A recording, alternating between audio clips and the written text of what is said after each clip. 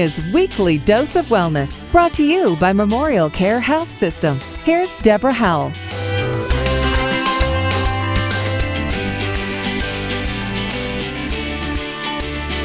Hello, welcome. You're listening to Weekly Dose of Wellness, brought to you by Memorial Care Health System. I'm Deborah Howell, and today our guest is Leah Nakamura, MD, a urologist with fellowship training in female pelvic medicine and reconstructive surgery. Today's topic is understanding and treating incontinence. Welcome, Dr. Nakamura. Thank you. I'm very happy to be here with you this morning. And we're happy to have you. Now, over 25 million Americans are affected by incontinence. That is a staggering number. It sure is, and it's going to continue to grow as incontinence does affect our elderly population, which, as we know, is growing and growing by the minute. So let's get to the bones of it. What is incontinence? So when we're talking about incontinence, we're talking about urinary incontinence today, which is defined as specifically the involuntary loss of urine. Or more in layman's terms, it's what people say when they, quote, wet their pants or, quote, have an accident or, if they, quote, pee themselves. Okay. So it's not a pleasant situation for anyone. No, definitely not. And so what are the different types of incontinence and which are the most common? So incontinence can be broken down into several different types. The main types are divided in two big categories that are the most common, and that is the first category we refer to stress incontinence, or leaking during effort or physical exercise. Mm-hmm. So this is often something people experience when they cough or sneeze or are active. Mm-hmm. Okay. A lot of times this is mostly females. The other big category is what we call urge incontinence, or leaking that's associated with a desire to avoid or urinate. Okay. And this is what people experience when they say, oh, I can't get to the bathroom in time, or they leak when the faucet gets turned on, or leak when they pull into the driveway. Okay. But people can have both types, and when they have both, it's called mixed incontinence. And then there's two other categories. One is nocturnal enuresis, or loss of urine during sleep. Mm-hmm. And then another big category is called continuous incontinence, where people have continuous loss of urine. This is often from something like an anatomic abnormality, like people can't urinate, or they have something like a fistula. I see. So what are some of the signs and symptoms that you may be incontinent or borderline incontinent? So people who are incontinent, they begin to notice, a lot of times it's the females who may notice, I have a hard time making to the bathroom in time, or they find it's more difficult to hold back their urine when they have an urge, or they notice that, when I exercise really hard, I have a tiny bit of leakage, or when they start coughing or have a bad cold, they notice, there's a little bit of leakage. So that's some of the signs that people may notice early on. Of course, later in the game, it gets worse and worse. Okay, so let's talk about the treatment. What are some of the best treatment options for stress and urge incontinence? Okay, well, we'll break it down into the two categories, as you said. So for stress incontinence, when people first, begin having symptoms, and when the stress incontinence might be minor, they can do things like actually losing weight helps to treat stress incontinence. Oh, I didn't know that. Yeah, absolutely. And performing Kegel exercises, or those pelvic floor exercises. Okay. This also helps to treat it. That's something people can do on their own. But when it persists, it may require surgery to treat. And one of the gold standards that we perform for surgical treatment are things like slings, and these can be made of various materials, like mesh, or using your own tissue, which is called an autologous fascial sling, or even using cadaveric or porcine tissue. And then there are other surgeries that can be done, like needle suspensions and then injectable treatments for stress incontinence. And how effective are these surgeries? The surgeries are very effective. Depending on if we just look at the sling itself, the effectiveness of it runs anywhere between 80 to 90%. Up to 10 years. So they're very, very effective. And successful. It's just, but they do have their share of risks, so it's important to have a good discussion with your physician before embarking on just going through surgery. Sure.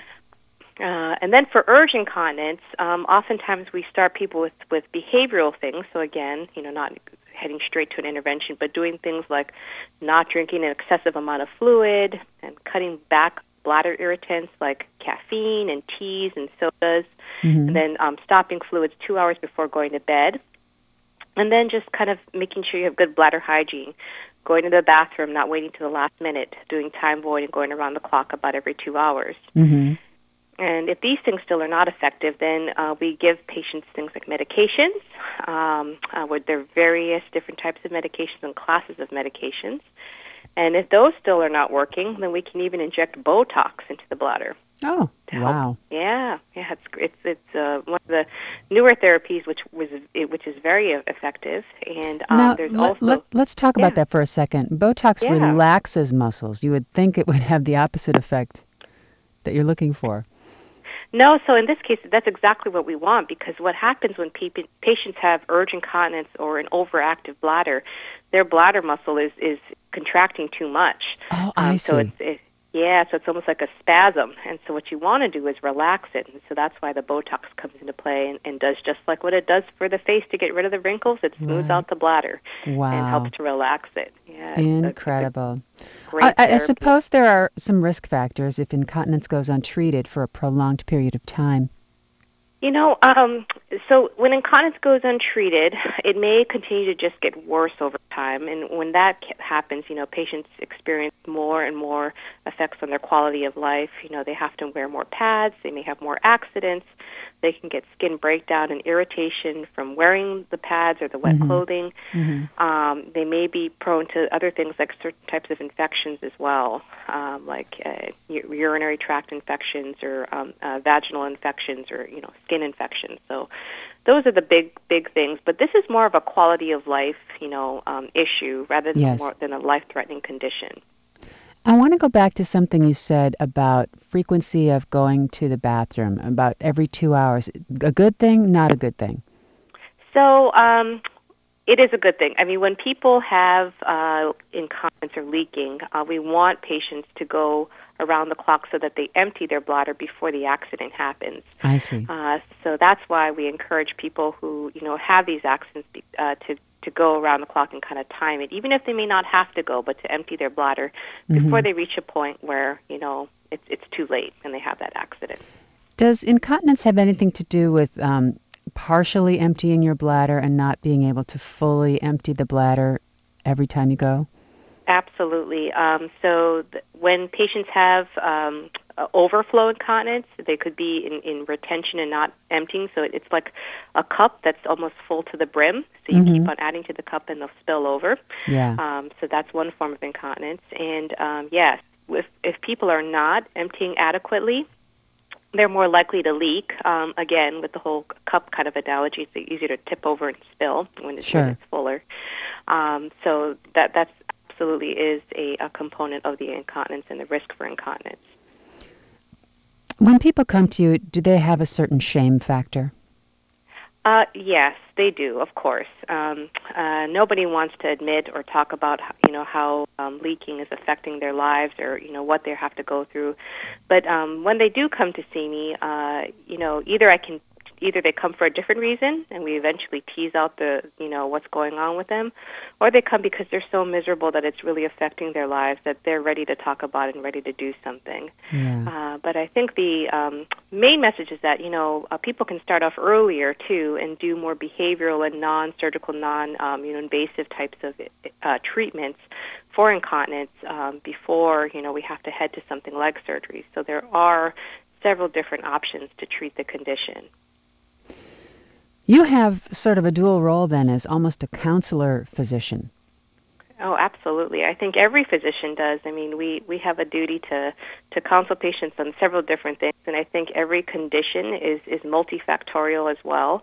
And so, it's our job to counsel patients and make sure that we're doing things for their, optimal quality of life and not doing things just for, medical purposes or like just, it's all about talking with the patient and making decisions with them to get the best outcome for them. Absolutely. Run me through the Botox procedure. If I'm a woman of 45 years of age and I have incontinence, I come to you and you say, well, for you, Botox is an option. What's the procedure? So the procedure is actually fairly simple. It's done just in the office.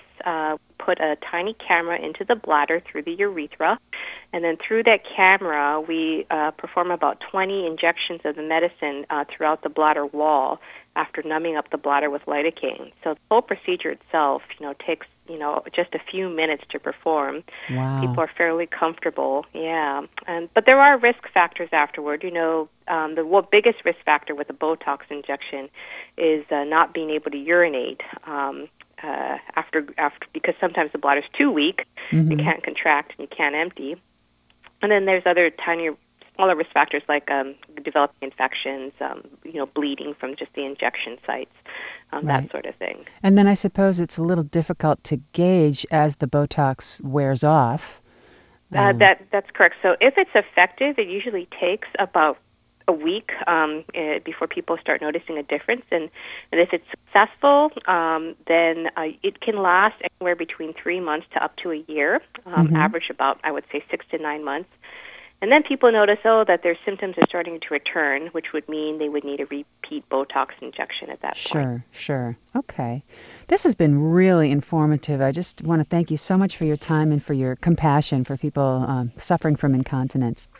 Oh, absolutely. I think, people shouldn't be afraid, to seek help and seek attention for this. And, there's many different treatment options that are available, and we can definitely help to make a difference in their quality of life. So it's a better day for patients with incontinence, for sure. That's great. Thank you for having me. And thank you so much, Dr. Nakamura, for spending some time with us this afternoon. It's been great to have you on the program. And if you'd like to listen to a podcast or for more info, please visit memorialcare.org. That's memorialcare.org. I'm Deborah Howell. Join us again next time as we explore another weekly dose of wellness brought to you by Memorial Care Health System. Have a fantastic day.